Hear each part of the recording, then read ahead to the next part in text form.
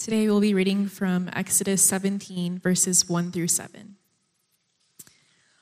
All the congregation of the people of Israel moved on from the wilderness of Sin by stages, according to the commandment of the Lord, and camped at Rephidim, but there was no water for the people to drink. Therefore the people quarreled with Moses and said, "Give us water to drink." And Moses said to them, "Why do you quarrel with me? Why do you test the Lord?" But the people thirsted there for water, and the people grumbled against Moses and said, "Why did you bring us up out of Egypt to kill us and our children and our livestock with thirst?" So Moses cried to the Lord, "What shall I do with this people? They are almost ready to stone me." And the Lord said to Moses, "Pass on before the people, taking with you some of the elders of Israel, and take in your hand the staff with which you struck the Nile, and go. Behold, I will stand before you there on the rock at Horeb, and you shall strike the rock, and water shall come out of it, and the people will drink." And Moses did so in the sight of the elders of Israel. And he called the name of the place Massah and Meribah, because of the quarreling of the people of Israel, and because they tested the Lord by saying, "Is the Lord among us or not?" This is the word of the Lord. Thanks be to God. Well, I was having a conversation a few weeks ago, or maybe this is even last week, with a guy that's in our church. And he said, "Man, this Exodus series, it's blowing my mind." And he said, I just feel like I'm starting to see my whole life through the lens of this book. And when he said that, I was like, yes, that's the deal. Like, you're A+, right? You get it. That is actually the point of the whole Bible. I don't know if you know that. The Bible is not just a list of good principles to live by. It's not just, practical wisdom that you can have. It's this epic story that God is telling of how he interacts with humanity, who he is, and how he interacts with people. And if you find this story, and if you enter into this story, you can know God.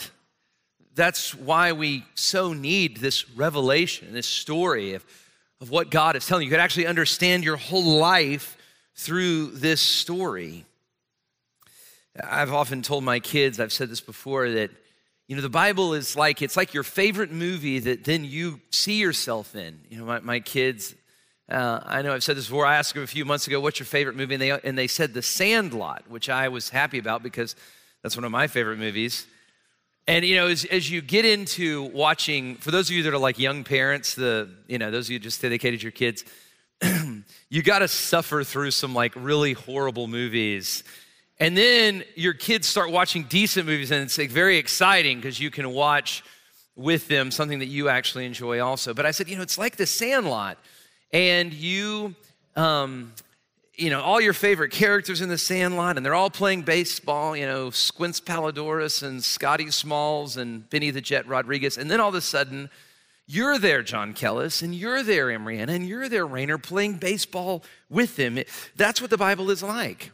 It's this story of who God is and what he has done and what he is doing that actually invites you to be a part of the story. And the best way to understand what it's like to interact with God, what it's like to know God, is to know how these people that have interacted with God, who have come before us, how they related to God and how God is related to them.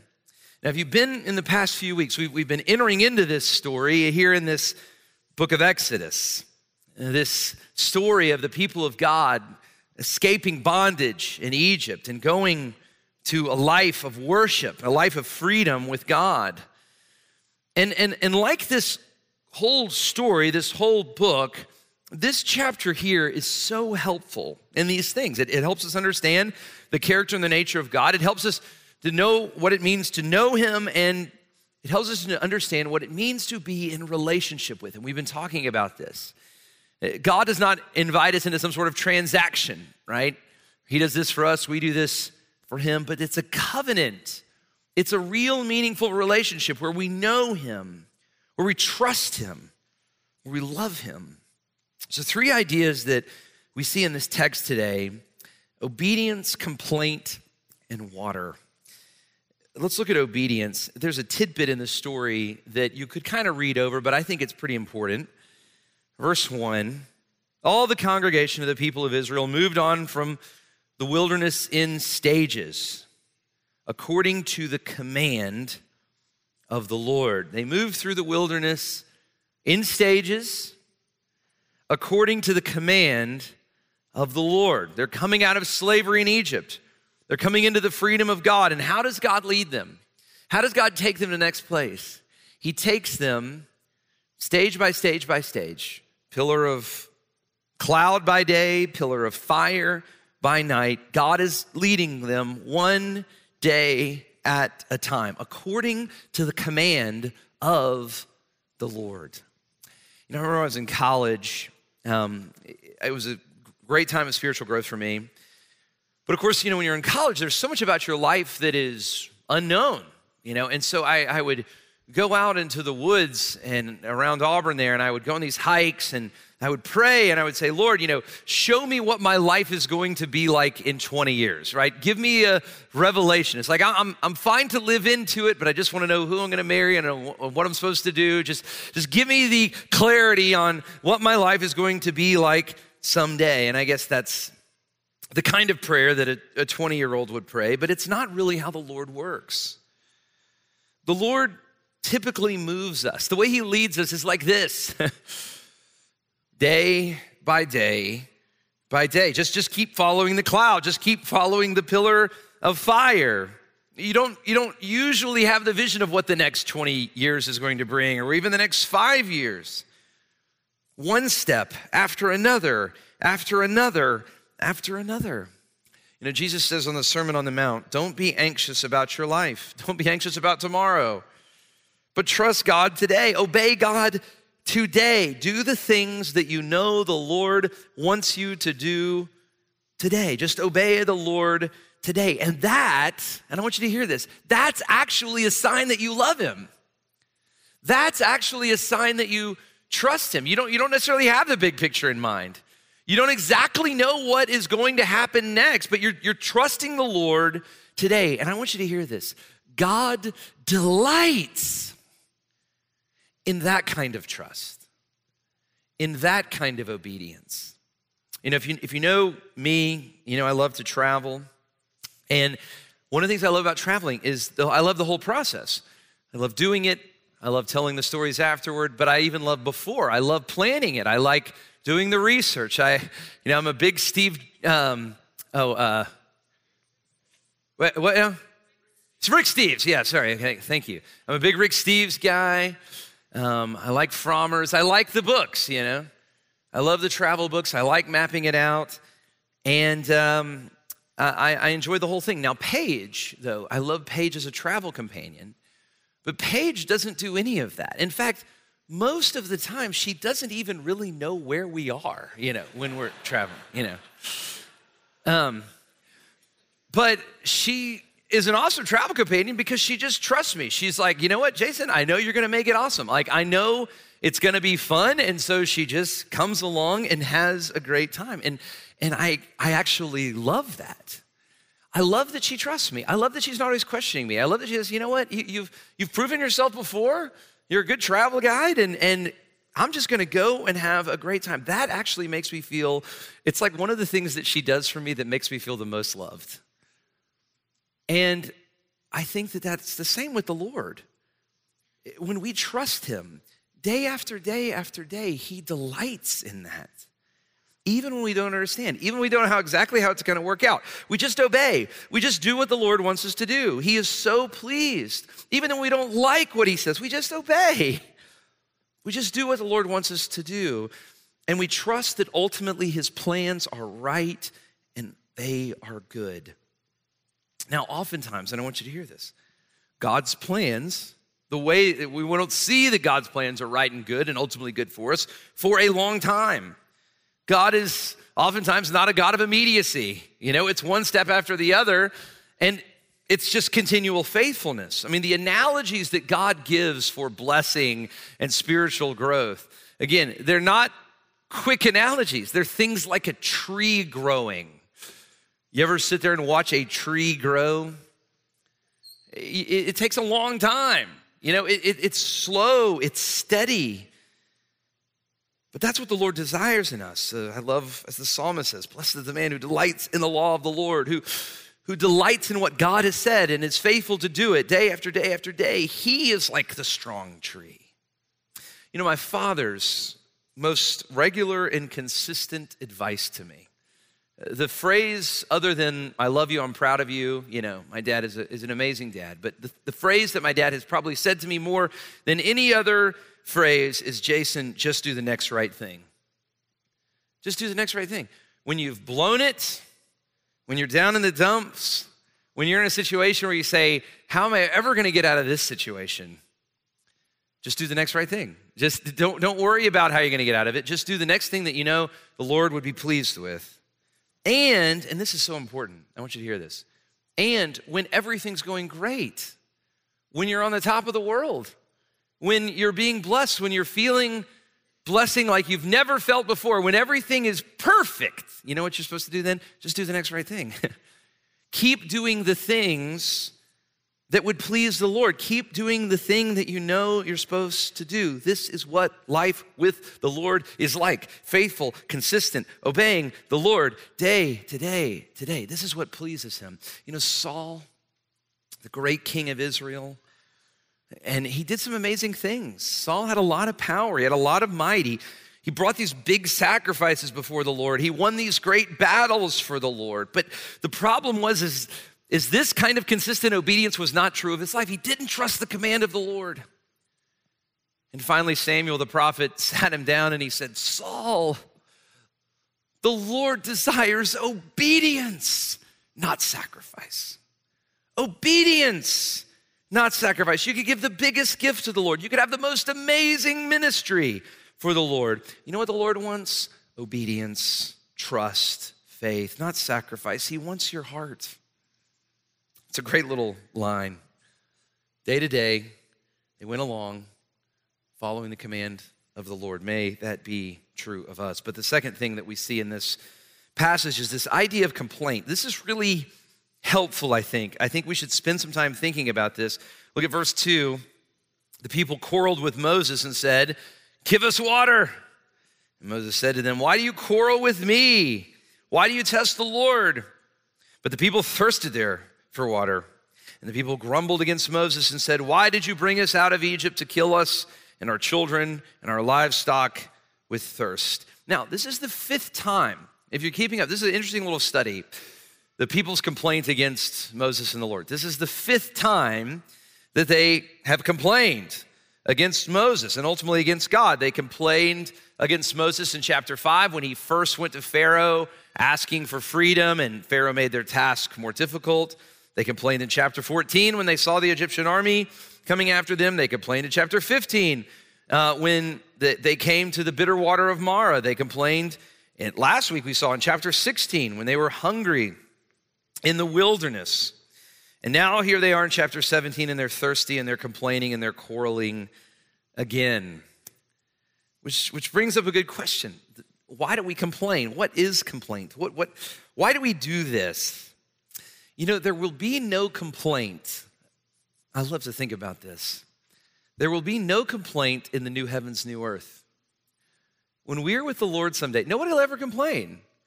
There will be no complaint.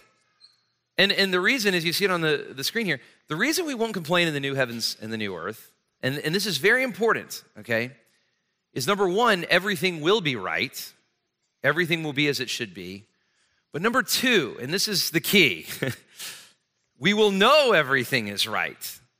We will be convinced there in the presence of God in the rightness of everything. And so we won't complain. And so as you think about where we are now, why do we cry out? Well, some complaint is right. We recognize something that is not right. We recognize real injustice, real discomfort. We, if you will, complain for good reason. We cry out when we're facing hardship and difficulty. And I just want to urge you, if that's going on in your life and you're crying out to the Lord and saying, Lord, why is this happening? There's a sense where that is totally right.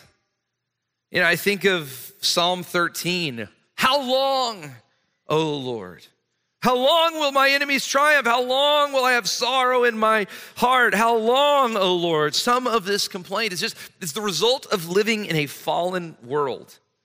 It's the result of living in a world of sin, but there's a different kind of complaint. There's another kind of complaint that is complaining because we don't know that everything is right. Right? So some complaint, you're complaining against something that truly isn't right. It's truly unjust. It's the result of a fallen and sinful world. But some complaint is actually sin itself because you're complaining against what is right. Right? I get this kind of complaint from my kids all the time, right? They complain when they have to go to bed. They complain when they have to do their homework. They complain when I make them clean the house, right? They complain. But actually all of those things are good for them. Right? They are right things, but they just don't know that they're right. They don't have the wisdom to recognize that all of those things are good. And so much of our complaint is this kind of complaint. Some complaint is in line with the justice and desires of God. Some complaint is totally against the justice and the desires of God because we can't recognize what is right, what is ultimately good for us. I like to say it this way: we complain because we ultimately don't like what is ultimately good for us. We complain because we don't like what is ultimately good for us. Now, what struck me to this point, if you've kind of been doing a study of Israel's complaints, is that God doesn't smite them. He's patient with them. Now, later this changes. Actually, in my little study, this is kind of the last complaint that they don't start to feel the judgment of God against their distrust, against their lack of faith. But up to this point, he just graciously and mercifully responds. And I love this. This so shows the character of the Lord. He's bringing them out of bondage. He's bringing them into a relationship with himself. He's proving his trustworthiness. He's proving his mercy and grace to them over and over and over.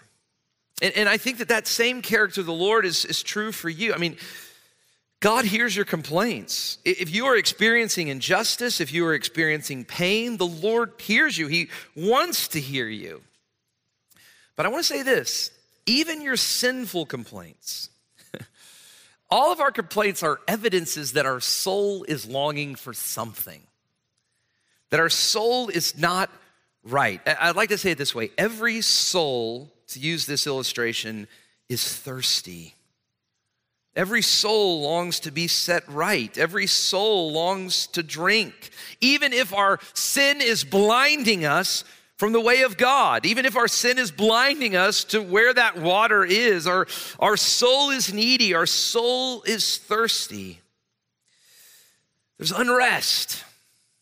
And you know it, right? You know what I'm talking about.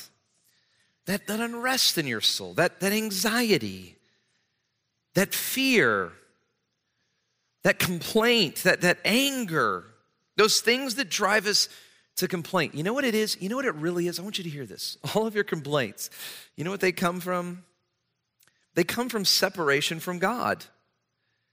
You complain when you don't feel intimacy with the Lord.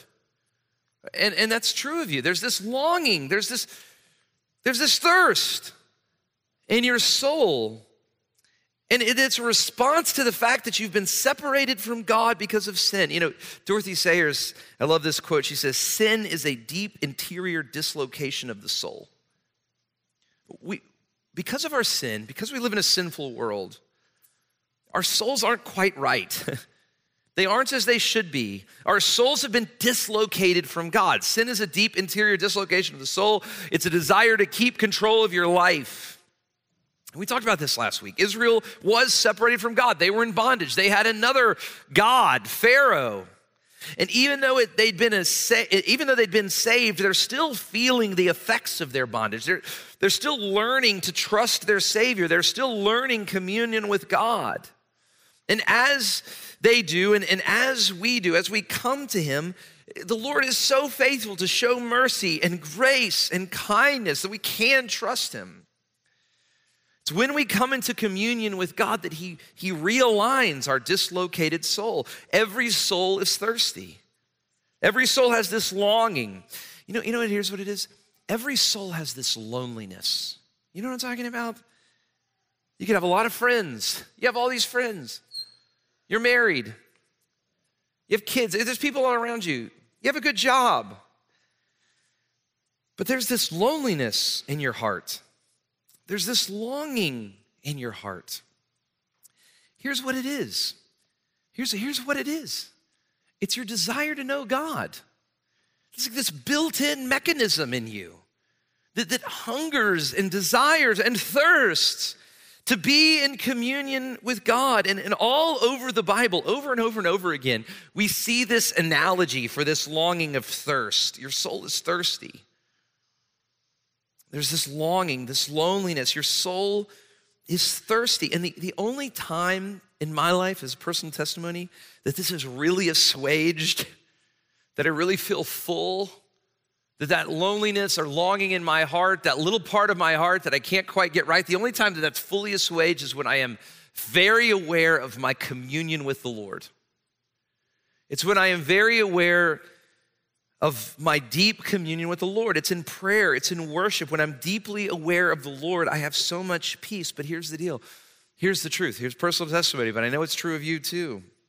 So often I feel that feeling, that loneliness, that longing, and I try to fill it with something else. I try to fill it with significance. Well, look at me. Look what I've done. How can I feel this way? Because I've done this much. I try to fill it with material comfort. Look how awesome this is. I try to fill it with notoriety. And here's the deal. Those things over and over and over leave us more thirsty than we ever were before. And we've seen this in literature. We see this in the Bible. You know, Augustine, the great church father, his Confessions, I can give it to you in a sentence. He basically says, I tried money, I tried sex, I tried power, but my soul is restless until it rests in the Lord. Solomon, the great king, in Ecclesiastes, he says the same thing. He says, I ate, I drank, I was merry, I had wives, I had fortune. It's all a chasing after the wind. My soul is restless until it rests in the Lord. My soul is thirsty until it drinks from the Lord. And of course, this brings us to the last point. We've talked about obedience and complaint, but what about water? Look at verse 5. It says, the Lord said to Moses, pass before the people, taking with you some of the elders of Israel, and take in your hand the staff with which you struck the Nile, and go. And I will stand before you there at the rock of Horeb, and you will strike the rock, and water will come out of it, and the people will drink. And Moses did so. In the sight of all the elders of Israel, he called the place Massah and Meribah, because the quarreling of the people of Israel, and because they tested the Lord, saying, is the Lord among us or not? Do you see what's happening in this scene? This is an amazing scene. There's so much going on, but I don't want you to miss it. God says to Moses, gather the elders, and God says this to Moses, I will come down on the rock. I will come down on the rock of Horeb. You know, Horeb means waste or a wasteland, a desolate place. God says, I am coming down to the desolate place, and I will stand before you on this rock of waste. You see, you get the picture? God is coming down among the people, and he's standing before Moses on this rock in the desolate place. And he says to Moses, now this is fascinating, take the staff, the same staff, the exact same staff that you used to strike the Nile, the same staff that you used to strike the Nile that turned that water into blood, the same staff that you stretched out over the Red Sea that meant salvation for the people of Israel, but judgment, death for the people of Egypt. Take that same staff and strike the rock where I am. Strike the rock where I am before you. And the place was called Meribah, which means place of strife. And when this rock was struck by Moses, in the middle of the desert in the Middle East, water began to flow, and the people drank, and salvation came to them, to the people of Israel. Do you see the picture? Do you see what's happening here? God came down to the rock, and the judgment that the people deserved, he took on that judgment. I mean, look at the language. God says, I will stand before you. God doesn't stand before anyone. People stand before God, but here God is standing before Moses on the rock of strife. And Moses strikes the rock. Moses strikes the rock with the same staff that had brought judgment on the Egyptians, the same staff that had turned the water into blood. That's the same staff that now Moses strikes the rock where God is. And when he does, when that rock where God is struck, it's as if God is saying he would become bloody. He would be cast into the sea. He would be destroyed so that water might flow for the people, so that their needs might be met, so that how salvation might come to them. Do you see what's happening in this picture? 700 years after this, Israel was in trouble. Israel had divided into two nations, Israel in the north, Judah in the south. The northern nation had been taken away by the Assyrians, the southern nation, Judah. They were hearing from the prophet Isaiah, and he said, the same thing is going to happen to you. Jerusalem is going to be destroyed. The nation is going to fall apart. But then the prophet says, but God will bring salvation. God will bring salvation again. A king will come and save the people. And Isaiah the prophet says, is Isaiah 43:19, behold, this is God, I am doing a new thing. Now it springs forth. You do not perceive it. I will make a way in the wilderness and rivers in the desert. And this is good news for all of us, because 700 years after that, about 1,500 years after God went down to the rock of Horeb, the rock of waste, where God was struck on the rock before all the people, Jesus came. He came to rescue his people. And just like Moses, his people did not receive him. They complained against him. Just like Moses, they wanted to kill him. And even though the people were guilty and Jesus was innocent, judgment passed to him. There's this powerful scene at the end of Jesus' life where he's before Pilate. Kevin always makes fun of me because I say that Pilate is one of my favorite Bible characters. And it's not a common favorite Bible character. Pilate is so interesting, but Pilate's there. He knows Jesus is innocent. His wife told him he's innocent. And there's two prisoners. There's Jesus and there's Barabbas. And it says of Barabbas, the Bible says of Barabbas, he was a notorious criminal, right? Not only is he not innocent, everyone knows he's guilty. Everyone knows he's guilty. And yet, the judgment of the cross is taken off of the guilty man, Barabbas, and he is set free, and put on the innocent man, and he is destroyed. Jesus came down, and he went outside the city to a desolate place. It was called a dump, and it was a rock called Golgotha. And he went on that rock, and as he was there on the rock, this rock of strife, the judgment of God came upon him. Jesus was struck by the rod of judgment. The same rod that should have brought all of us judgment. Just like the Nile was turned into blood, just like the Red Sea was parted, the same rod that should have brought all of us judgment in a real way struck Christ when he was on the cross, on the rock called Golgotha, in the desolate place.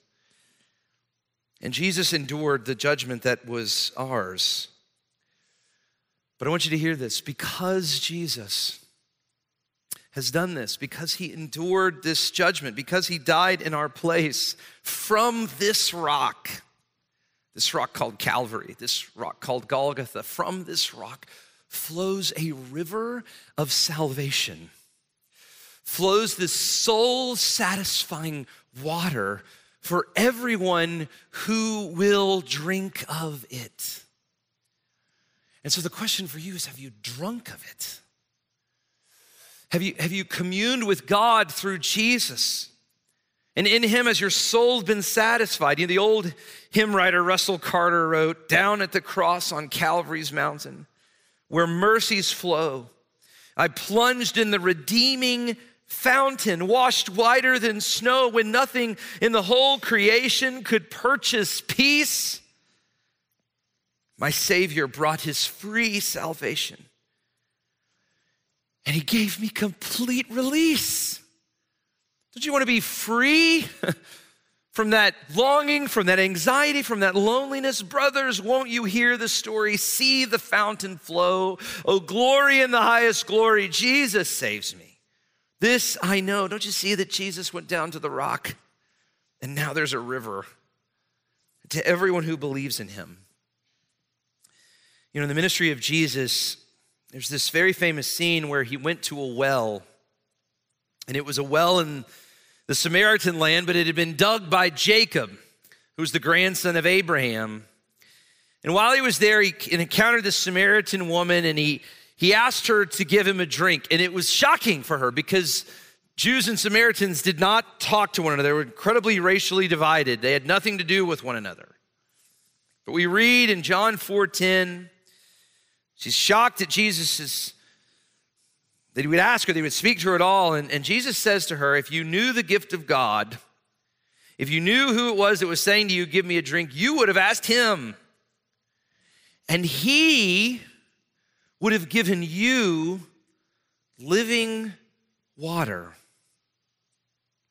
Now, the woman's a little shocked by this because this is Jacob's well. Jacob obviously was a figure in all of their national history. The whole town depended on this well, and she kind of comes to him and she says, look, are you kind of suggesting, sir, that you're greater than Jacob? That you have something greater than this well? And Jesus says, everyone who drinks of this water, the water of Jacob's well, they'll be thirsty again. Just like all of you know that. You know that longing in your soul? You try to fill it with significance. You try to fill it with notoriety. You try to make more money. You try to go on a better vacation. You try to remodel your house. You get a doodle. You think, finally, I'm going to be satisfied. I'm going to feel loved. Everyone who drinks of this well will be thirsty again. But Jesus says, the water I give, it will become a spring of water, welling up to eternal life. And I love her response. She says, sir, give me this water. Where do you get water like that? Give me this water so I'm going to be thirsty and come here over and over to draw water. Now, what's so interesting after this happens, she's saying to him, give me some water. I'm tired of carrying these jars. Where's the water? And the next thing Jesus says, he says, go call your husband. It's kind of a strange turn in the story, but if you get the analogy, if you understand, and I hope you do by now, what's actually going on here, Jesus is not just speaking to her physical need, he's speaking to her soul, and he says, go get your husband. And she says, I have no husband, and Jesus says, you're right in saying I have no husband. You've had 5 husbands, and the one who you're now with is not your husband. What you have said is true. Here's her well that she was going to. Love. I want to be loved. And so she'd go to these people over and over and over again, and one after another. I mean, I can't imagine this in the shame culture of the Middle East. 1 failed marriage, and 2 failed marriage, and 3 failed marriage, and 4 failed marriage, and 5 failed marriage. There's no sense of self. There's no sense of dignity in her. She's coming to Jesus, and she's not just physically thirsty. She is spiritually thirsty. Her soul is thirsty. There is a longing in her soul. And Jesus says, look, if you really knew, if you really got it, if you really saw it, you would realize that I have living water. Now, the conversation turns, and it turns toward worship, and it turns toward the Messiah that will come. And this woman believed in a coming Messiah, that one day a Messiah would come. One day there would be salvation. But at the end of this story, for the first time ever in the ministry of Jesus to this woman who was so needy and so thirsty, with really nothing to give, with no notoriety, with total shame. You know what Jesus does? The first time, the first person he says, he reveals this great secret to, it's her. And he says, I am the Messiah. The one who you are talking to now is he. I am him. I am the Messiah. And if you follow him, if you trust him, if you drink from him, you will never thirst again. I want you to hear this. Your life, my life, we were meant for God. We were meant to commune with God. And until you drink of him and commune with him and know him and you're aware of this deep satisfaction, you will always have anxiety. You will always have this loneliness. You will always have this longing. You'll always have this fear. It will never go away. You can fill it with whatever you want to fill it with. It's only filled by one thing.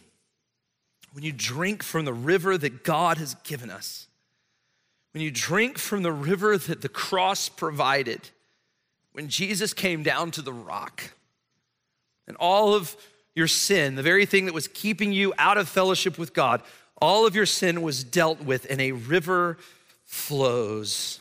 That's why Jesus can say a few chapters later in the Gospel of John, John 7, if anyone is thirsty, if anyone thirsts, let him come to me and drink. Have you drunk from this well? Have you drunk from this river? Are you communing with the Lord in Christ? Do you look to Jesus right now and knowing that the thing that separates you from God has been canceled because Jesus came to the rock for you, because he was struck for you, and now a river flows? Have you drunk from this river? Have you been restored to God? You know what the last scene of the Bible is? Last scene. And then it ends. The last scene. Talk about the movie before, this epic story that we're invited to. We do have a picture of what it's going to be like, but here's the last scene, the very last scene. We're in the New Jerusalem. Those in Christ, we're in the New Jerusalem, and right? New Jerusalem, no complaints. Why? Because everything is right, and we know everything is right. And the last invitation, the last thing that is said in the whole show, the whole Bible, is Revelation 22. And it says this: the Spirit and the bride say, come. And let the one who hears say, come. You hear what it's saying? It's saying all the people of God, the Holy Spirit of God, everyone who hears this message, come, come, come, come. And let the one who is thirsty come. Let the one who desires take the water of life without price. In the New Jerusalem, there's no longing, there's no anxiety, there's no fear, there's no complaint, because the water of life is available. Because then we will drink from the water of life without price, because the price has been paid by the one who for us came down to the rock, who stood before the wrath of God and was struck on our behalf. But because he was struck, a river flows. Won't you drink of it today? Let's pray.